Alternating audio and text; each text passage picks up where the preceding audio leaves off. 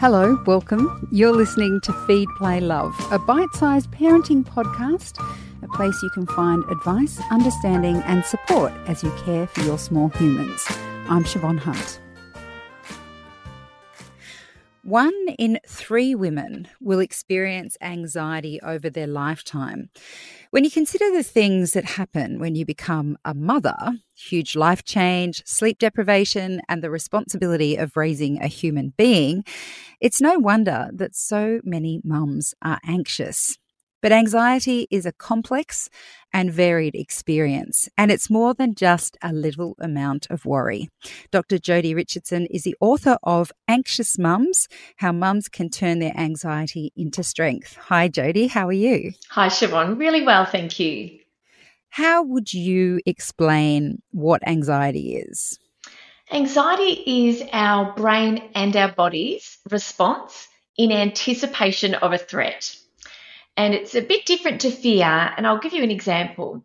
When I was a little girl, I used to get 25 cents on a Friday after school to walk to the milk bar with my big brother. And we'd cut through a block of land, and there were magpies that would swoop if we got too close to the trees that they were nesting in. And when you're experiencing some sort of an actual threat to your safety, you experience a fear response.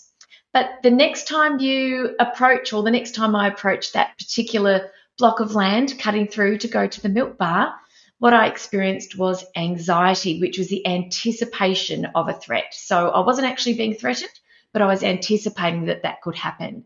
And so that's a good way to differentiate between the two.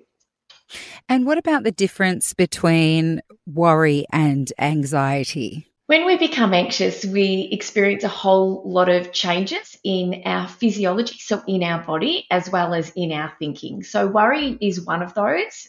We become very focused on the threat, whether it's, did we say the wrong thing in a conversation, or are we going to be able to speak clearly when we're delivering that presentation, or am I going to be able to get along with the new mums in my mother's group? All of those type of thinking changes and those worries can be a symptom of anxiety. And what we also need to know is that anxiety is very normal. It's a very normal response to a stressful situation, but it's more of an issue when anxiety doesn't settle down after the stressful situation has passed. Why do you think mums suffer from it so much? Yeah, it's a really good question. And we do, as a general rule, the research shows us that women experience anxiety at twice the prevalence of men. And it's a huge difference. And there's a lot of research around it. And some of the thinking goes to the differences in brain structure. So the actual structure in a woman's brain compared to a man's around the sort of the anxiety circuitry is different. We, of course, have hormonal fluctuations during a month, but also at different stages in our lives when menstruation, begins, during, pregnancy, during post-pregnancy, and, of course, menopause and the like. Also, the research shows that testosterone, which, of course, men have much more than we do, tends to be a little bit protective against anxiety. So they're just a few of the reasons. And there are different types of anxiety. Are you able to talk us through the main ones? Yes, there are a number of different types. So generalized anxiety disorder is really characterized by a lot of worry about a lot of things.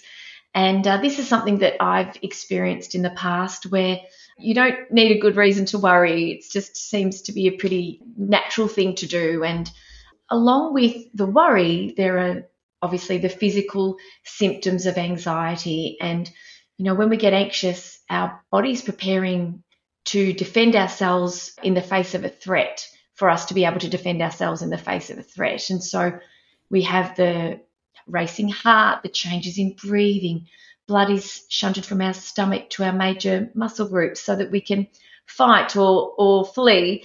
So we have a lot of the physical symptoms that come with generalized anxiety and other types of anxiety as well. There's social anxiety disorder, which women experience at a higher rate than men, and that's real fear and intrusive thoughts in relation to being judged in a social situation And that's a challenge for a lot of people at the moment, especially coming out of, if you've been in a lockdown for a long time, like we have here in Melbourne, re-engaging in the world in a social way is proving a bit tricky for some people. And for many, that will just settle back down. Eventually, those anxieties will settle as people become, more comfortable back in social settings. But for some people, it's a lifelong challenge where no matter what social setting they're in, most will create these anxious feelings and this anxious response. The hardest part with social anxiety is, like with any anxiety, the part of the brain that helps us make decisions and problem solve and really be able to think logically becomes unavailable when we're highly anxious. So if you are socially anxious and you're struggling to sort of, think of what to say, then that just amplifies the anxiety and makes the whole situation more of a challenge. Another type of anxiety is specific phobias. And so some people have phobias around birds or dogs or spiders or the water. And, the general thing we can say about anxiety is that there's a lot of avoidance. That's a really hallmark sign of anxiety, is the idea that whatever provokes anxiety is something you'd rather not be around or approach or participate in. Sometimes anxiety can lead to panic attacks, which can be very frightening when you're in them. I mean, anxiety itself as an experience is uncomfortable.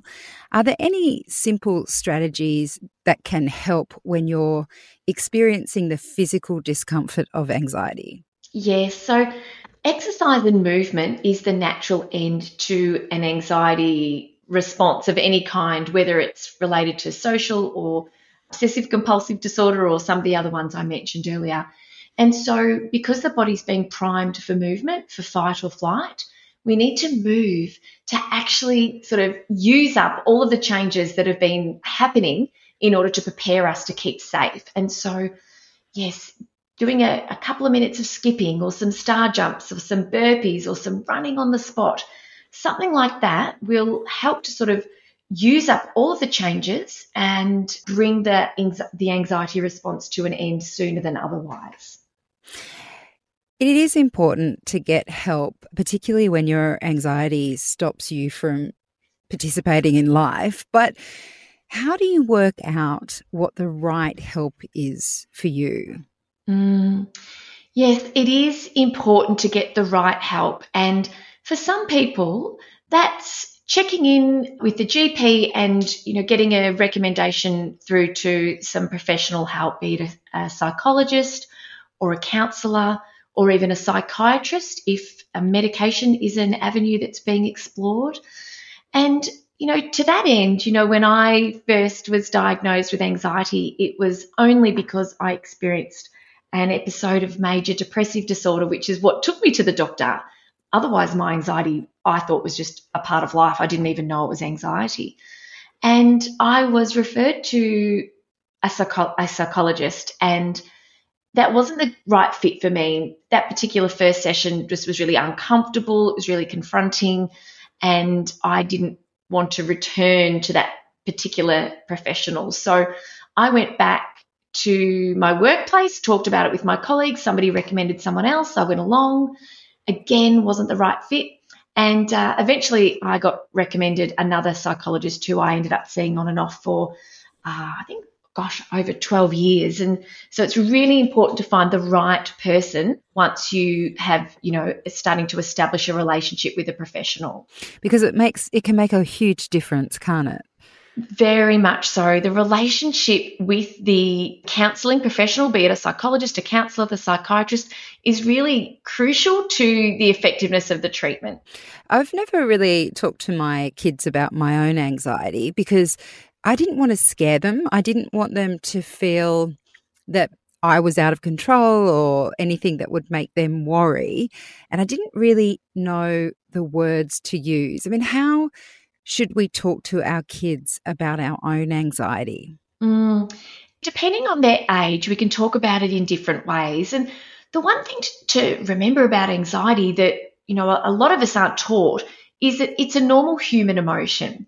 And so we talk to our children. I think we've got a lot more available to us to support us to really build our kids' emotional vocabulary and their intelligence. And so as we talk to them about feeling disappointed or frustrated, we can also talk to them about feeling anxious. It's okay to say those words. I must admit, in my home, for a long time, I never used the word anxiety or anxious because somehow I thought if I don't say it, they'll never feel it. Yeah. But I was wrong about that. And I used to say, I think you're feeling concerned or, but it's okay to use the word anxious and teach them that it's a feeling. It's something that we feel, and it's something also to tune into, because anxiety is not always something to avoid. My philosophy is not about avoiding anxiety, but, we think anxiety equates with we don't want it, it's unhelpful. But, if we have a change to a mole on our leg and we feel a bit anxious about the change, that can really motivate us to go and seek help, which is a good thing.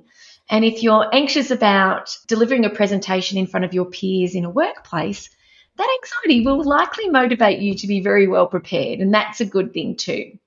And so, if we can help our children to recognize anxiety when it shows, learn what it might be telling them. Is it telling them that something's not quite right? Or is it a really normal response to something that's a bit stressful for them at school? Or is it something that's spilling over into becoming more of a challenge? And you asked about talking about our own anxiety. I think we can sort of start by saying that, and I do this in my home. My kids are 10 and 12, and for a few years now, I'll say, look, I get a little bit anxious sometimes, and when that happens, I might be a little bit, irritable. I might not seem as happy as I normally am, and it's nothing to worry about. I know what I need to do. I need to take a few deep breaths. Sometimes I need to have a little time alone. Sometimes I need to exercise, and I know it will pass. And talking through it and coping out loud can really help kids to see that, oh, okay, this is what mum's going through. She knows what to do. When I go through it, I'll know what to do as well. And they learn a lot from watching. Your book is called Anxious Mums: How Mums Can Turn Their Anxiety into Strength. I think when I've experienced anxiety, it is when I have felt the most vulnerable, weak, and fragile than at any other time in my life. How are you proposing that mums can change that kind of emotion into something where they feel empowered? And you're right. And it is something that can make us feel, very vulnerable. And if we don't understand what's happening, sometimes we can feel really alone in that as well. You said at the beginning how common it is. It's one in 3 women in Australia that struggle with it. One of the ways that we can, and I propose in the book is learning to know your anxiety well, learning to know what your anxiety looks like, because it's a different experience for different people depending on the type of anxiety you have. We all experience a lot of similar symptoms, but what's the beginning of my anxiety might be different than the beginning of someone else's anxiety. So I really encourage women to recognize when anxiety is beginning to show up, because ignoring those signs or not recognizing them means it can sometimes sort of really wind up to a point where it's harder to sort of get through. And I talk about going through the middle and not going around the outside, because it's not a nice feeling. It feels pretty awful. And a really common response is to do anything to avoid feeling it. So I put it to women that, for a start, we can start by going, I feel really anxious. It feels pretty awful, but I know that this will pass. That's definitely a first step. Once we have this recognition that we can be anxious and that it's okay, one of the things it does is it starts to help us to end the struggle with the anxiety. A lot of the time what we'll do, traditionally is avoid, and that might mean jumping on socials and scrolling. It might mean opening the pantry and hoping something amazing has magically appeared, or finding any alternative. That never happens in my house, sadly. Or doing something, wine, drinking. It's drinking is alcohol is a depressant, so it helps to settle us down, and so that can be a way that I've done that too. I've been really anxious and sort of wanted to of an evening have a glass of wine or a G&T and start to sort of relax a bit. But often what we find is that those strategies that we're using to mask how we're feeling or feel better can grow into challenges down the road of their own accord as well, and if that means, if people are drinking every night and relying on that, or eating through their feelings, or numbing out in ways that really remove them from being present with family and friends, it's very debilitating and it adds to the challenge. So I really encourage women to recognise what they're experiencing, to know that, do you know what, you can actually feel anxious and still do what's important. So, you can say to yourself, oh gosh, I feel really, really anxious right now, and recognise and notice all of the ways it's impacting you, but also go, you know what, just because I'm feeling anxious doesn't mean it's, that I have to do anything about it. I can be anxious and I can still go and do the groceries, or I can be anxious and I can sit down and get a little bit of work done. Now, there might be adjustments, but if we have really meaningful pursuits, really meaningful goals, then we can take our anxiety along for the ride and get on with doing what matters. And it's no longer a big stop sign in our life where we have to sort of wait for the anxiety to go before we actually do anything that we want to do. So there's some of the things I write about. Is rest important as well for mums? Because I feel like sometimes we're the hamster in the wheel, and that kind of fuels anxiety because you're going round and round in the wheel, trying to keep everything going, and everybody else aren't, happy and fed and clothed and all the rest of it. And there's never any time to stop and breathe and let your thoughts settle. Is rest a part of the equation? Very much so. We have two branches of our nervous system, essentially our fight or flight nervous system, which is the sympathetic nervous system, and we have the parasympathetic nervous system, which is the rest and digest nervous system, often also called feed and breed, because it's the we need to have that nervous system being in predominant control for fertility and the like. And so, you can think about them as the red zone and the green zone, and ultimately we need our body to be in the green zone most of the time and have the red zone, the fight or flight, on those occasions when we really need it, when somebody's following us to our car, or when there's an emergency, that we need to respond to. So definitely rest is imperative, but extremely difficult for women to prioritise, because we are everything to everyone. In most cases, running the home, having more of the domestic responsibilities, more of the childcare responsibilities. I hate to say childcare when they're your own children. Well, you are caring for them. You are caring for them, that's right. And, not only that, I write a lot about the mental load and, just having to remember everything, Mm-hmm.